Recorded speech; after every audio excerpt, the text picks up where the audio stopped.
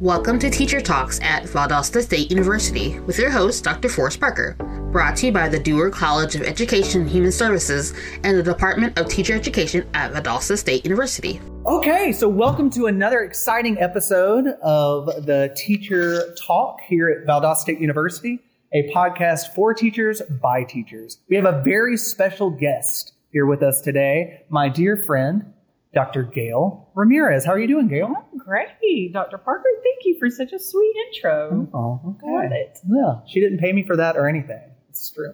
So we're filming this in front of our live studio audience.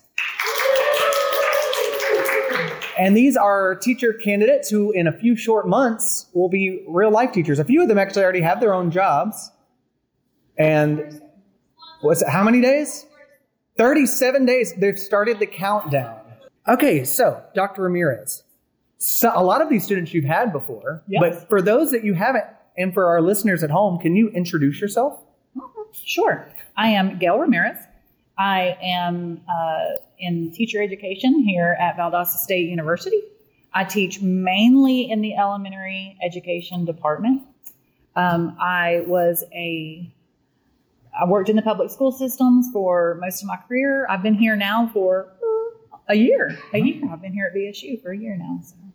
I didn't realize you were here so soon. I just feel like we're like twinsies. I know. We started practically at the same time. I feel like you're just a fixture here. I don't know. Maybe it's just me. So do they. 'Cause that's all they know too. So what subjects have you taught when you were in K-12 settings? I taught first grade for the first 3 years, and then the remainder of the time I taught fifth grade.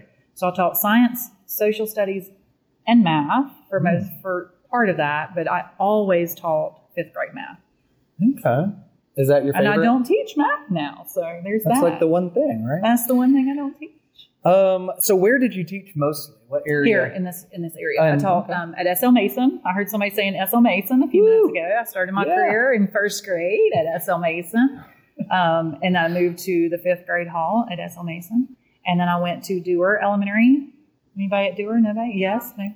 Oh, no, been there. So Dewar Elementary, and I spent the rest of my career there. Cool. And without giving us too much about your age. Oh. How long did you teach? Old. 14 years. 14 years. Nice. So you had a nice little career. You're going to finish up here at Valdosta? Finish up. I'm going to retire and grow old with you. Oh, nice. Good. With you. So you taught for 14 years. Mm-hmm. What brought you into education in the first place? Oh, funny story.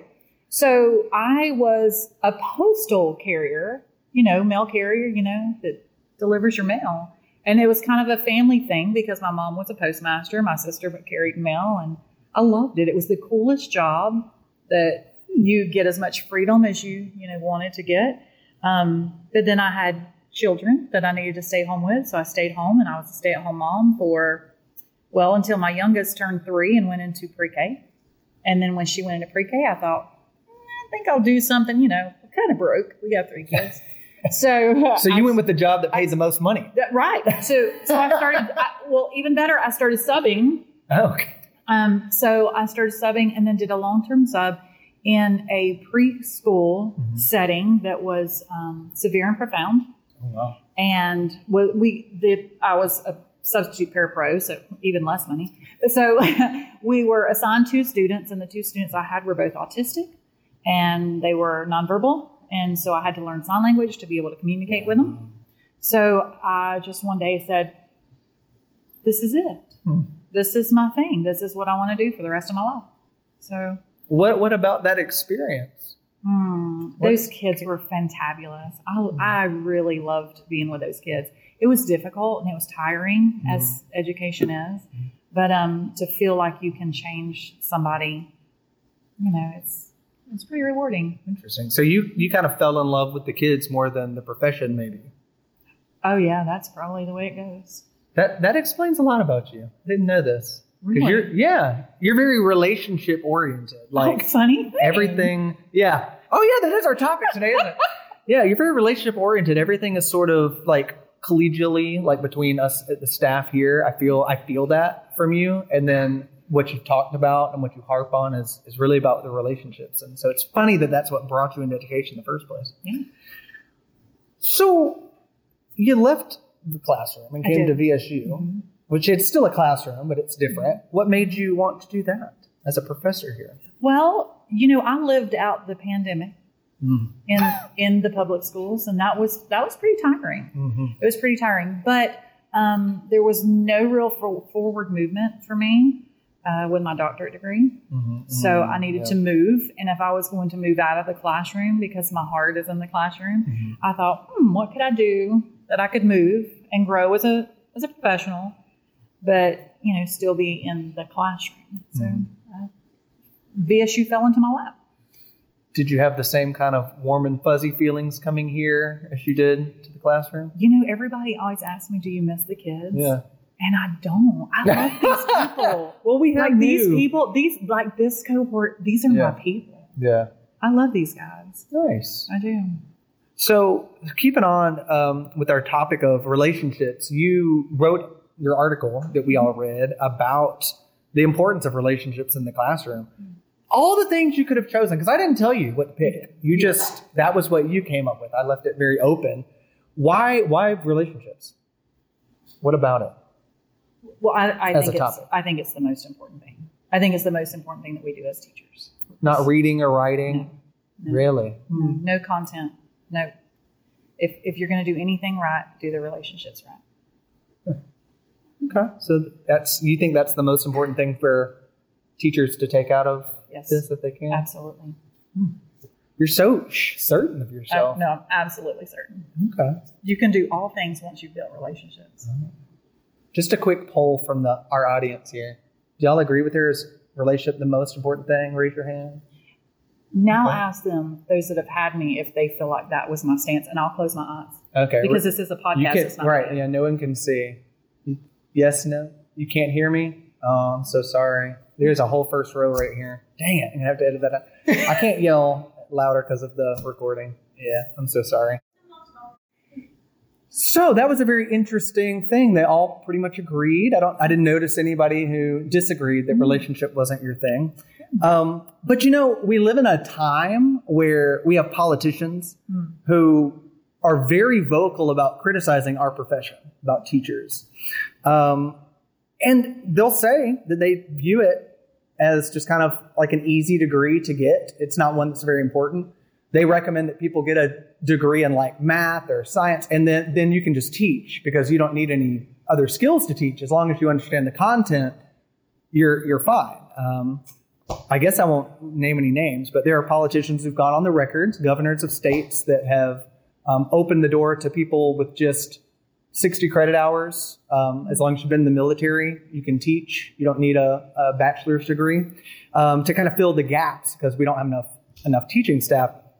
And so their feelings are that the education degree is not rigorous enough, and that especially for elementary school, we get accused of being babysitters. So what do you have to say to those politicians? Being babysitters. I guess there may be teachers out there that you may get accused of being babysitters, but typically teachers are in it for the heart. They're in it because it matters, and it matters what the outcome is for the kids. Well, I think that's what the politicians are saying. They're saying you should just focus on teaching the content. If we're trying to make teachers smarter, our kids smarter, just teach the content. No one, all this other mamby-pamby relation stuff. What's your response to that? What do you mean, no? No. These are such smart people. Yeah. No, stop. You're ruining the whole thing. No. Yeah. No, you can't teach a child before you have a relationship with a child. If a child doesn't trust you, there's absolutely nothing you can do with them in the classroom. So content's out the window. So there's no content happening if you don't have the child and the trust of the child before you start. Interesting. Obviously, I agree. But I'm obviously, I love this devil's advocate. Playing devil's advocate, that's right. Because I'm like, I know you. Well, it's personal to me because it's our livelihood. As you know, I went to school for it. You all went to school for it, and we have people in power that are actively undermining our profession and our dignity, and being willing to take almost anyone, make it so easy to become a teacher that. To fill those gaps. And I worry, honestly, I worry about the kids that that have those classrooms. Nothing against those people individually who are in that circumstance, but I'm not sure that's the best move. I think you agree. So a lot of our listeners here are high school teachers, and they don't have their kids like all day, right? You only have your kids for like 45 minutes, an hour, some of you an hour and a half. Is that really enough time to build a relationship? It's not like elementary school where you have them all day long, right? Sure. No, absolutely it is. And little things, and I have read some of their comments, so I'm trying not to lean toward the things they've already said. But a lot of times it's just reaching out to the kids. Have y'all seen the little high fives or the little secret handshakes when they walk in the door? I know that's very elementary, and I actually got accused today of being very elementary. So I apologize for those of you that are not elementary. That's so elementary of you. But absolutely, just greeting a kid at the door. Hey, I saw y'all won that game last night. You know, they get so excited that you're invested enough into them. And even if it is 45 minutes, you know their name. That's huge. That's huge for me when I take roll on the first day, even with you guys, and I'm taking roll, I'm writing things. Glasses. Said they have a dog named Fred. You know, so I'm making connections so that I can remember your names quicker, those assimilations. And trying to make connections with your kids is so important because they feel like they matter. And when kids start feeling like they matter, then they're invested in you and whatever it is you're going to do, no matter how hard or easy or fun or whatever, they're invested in you and making you happy. So they know that they matter. Then all of a sudden you matter. So you gave one example of, so this whole idea is under the umbrella of social emotional learning, which I think you talked about in your article. And you mentioned like the handshake coming in. Yeah. Are there any other specific ways that we can build relationships with students? Uh-huh. Well, I talked about one in the blog too, the check-in, check-out. And somebody commented on it on the blog. But this is something that I did as a student in the doc program here at VSU. And I thought, this is the most ridiculous thing. This man is not first of all, making me get up out of my seat where I'm already comfortable. Because y'all know we like our seat, we like our assigned seat, and don't sit in my assigned seat because I was already there before you. And next week, that's my assigned seat too. And this is my comfort zone. But he would make us get up and walk out into the little breezeway, and we would circle up and we would check in. So he would just say, you know, tell us something. Maybe you had a flat tire on the way to school or whatever. And we would check in and say, but I'm putting all of that behind me and I'm checking in. And I'm here 100% for you, for my classmates, for myself. And then before we left class, because it was a whole Saturday together, before we left class, we checked out. So we kind of recapped maybe something we learned or something we wanted to try in our classroom or whatever. And, shared that experience and said, I'm checking out. So I'm kind of gone. I'm checking out and going away now. And I did this with fifth graders, and I do this occasionally. I don't know if I did it with these people or not, but I do it occasionally with my college students too. And the relationships that are built, it's indescribable. Fair warning, you're going to hear things that sometimes may not be fun to hear. My grandma's dying, or my dog died on the way to school. The bus hit him and I watched him bleed to death as we drove away. I mean, sometimes things are traumatic, but that also lets you know, hey, this kid's going to have a bad day. Mm-hmm. So I need to kind of know that going in. And those greetings at the door, those are things that, you're checking in with your kid, even if it's just for a moment. How is today? Some teachers have color-coded cards where the kids come, or even I've seen people do color-coded bracelets, where they come in and they choose the bracelet based on how they're feeling today. So not to push them too far because they're wearing that red bracelet today. Y'all, I need a red bracelet. I need a red bracelet today. So don't you think they'd take advantage though? If they knew, if I just ask for a red bracelet, she'll leave me alone. What do you think? I don't think so. I think that once you build those relationships and the kids understand that you're invested in them and they become invested in you, then it changes the whole dynamic. They're invested in the class and what you're doing. But don't you think that some teachers have just got it? Like they come out straight from college and they're able to build those relationships. They just have the right personality. They're at the right group of students. Some things just mesh. And then you have some people that might be straight A students in college, or whatever their situation is. But it's they just don't have it. Do you believe people are like born with being like a good teacher? Is there a teacher gene, do you think? That's a good question. I do feel like some people are more naturally that teacher mentality. People that know me probably would not say. I was the teaching profession was the furthest thing from anybody's mind when they knew me, especially as a child. And I don't have that sweet demeanor of, oh, everything's great. I'm not a coddler. Y'all know that. But I think that once you get in that space, your space, that becomes your family. Like, whether you like it or not, you have 180 days to spend with these people, and you got to make it work. So, you always have the awkward stepsister, whatever. Right. There's going to be people that you may not mesh very well with. But I think for the most part, most teachers, because they went into a profession knowing that this is a hard place to be, but these are the things that matter, and it's the people more than the content.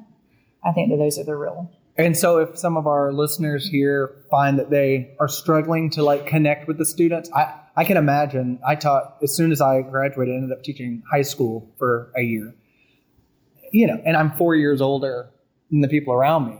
I thought you were going to say than me. Yeah.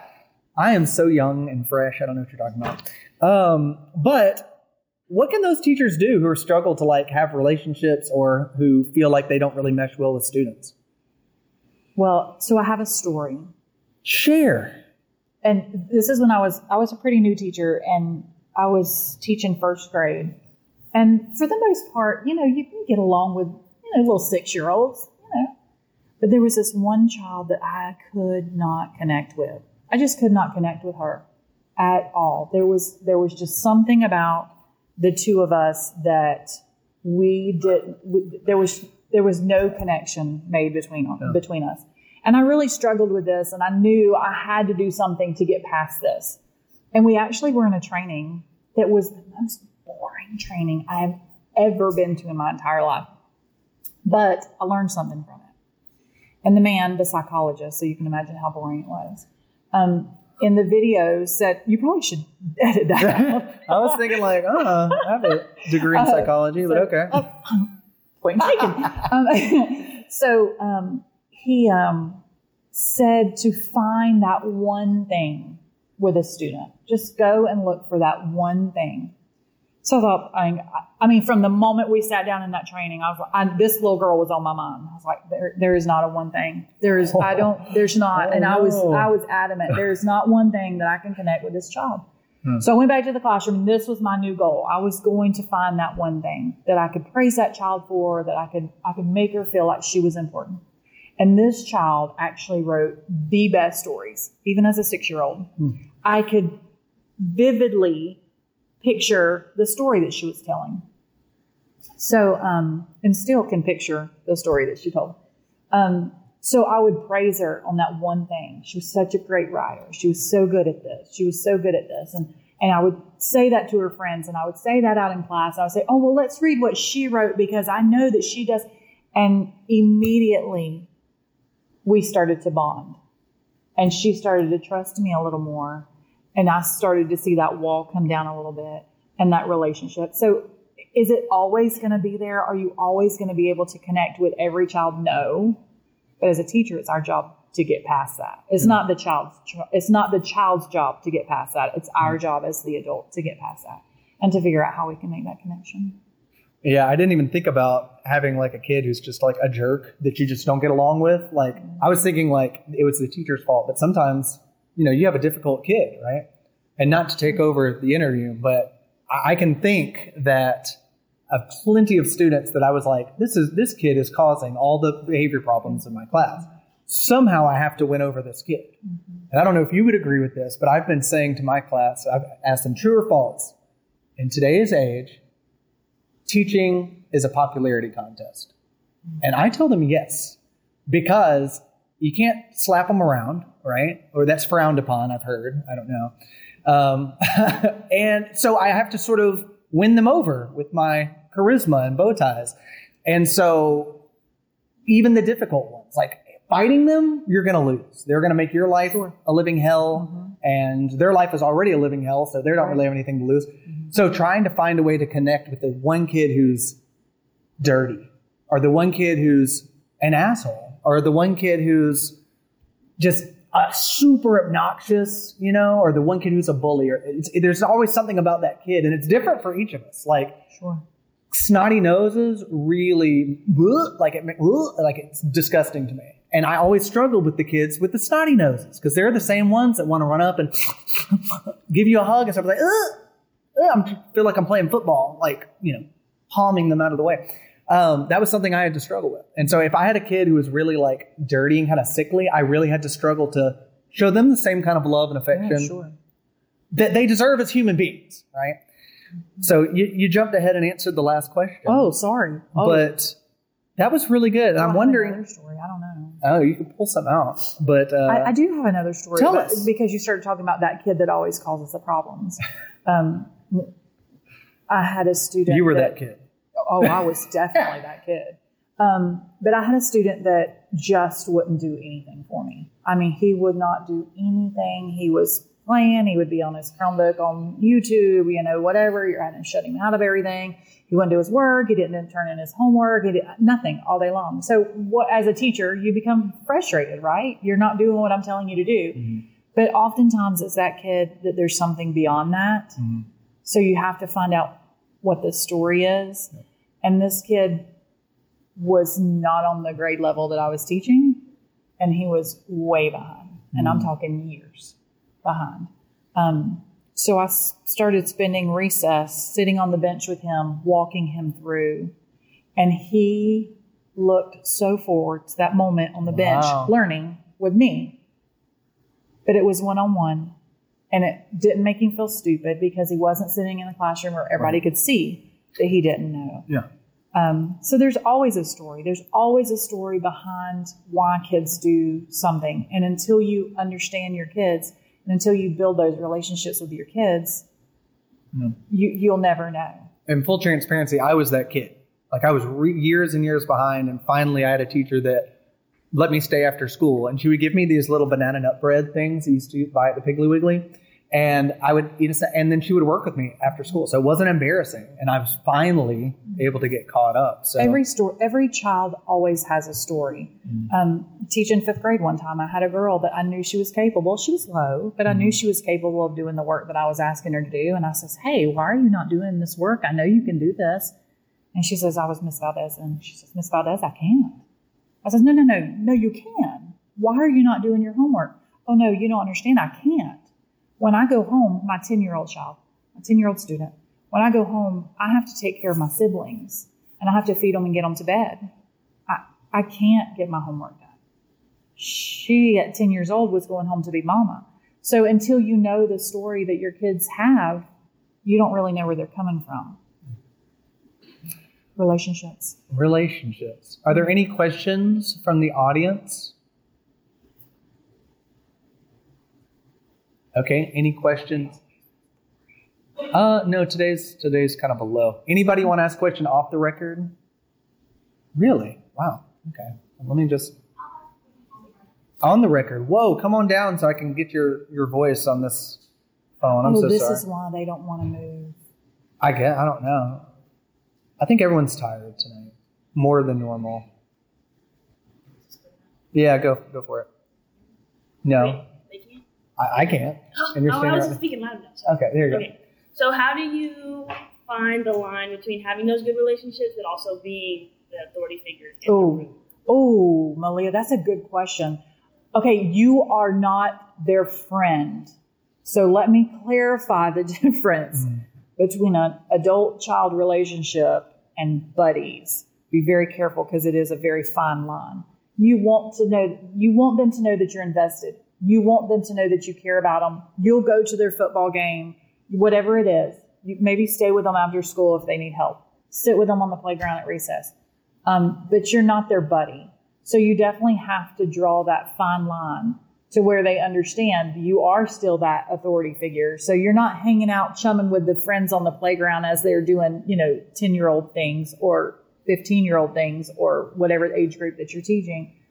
But they do know that, hey, on field day, Dr. Ramirez, she'll come run relay races with us. So they know you're there and you're fun loving, but there's a fine line between I'm your buddy and I'm your friend to the authority, and I'm using air quotes for a reason, the authority in the classroom. So you do have to still keep that, level of authority with your kids, but the relationship, if the relationship comes first, they respect you enough that they don't cross that boundary. Does anybody else have that problem or that situation where you feel like you want to be nice to your students, but are they taking advantage or treating?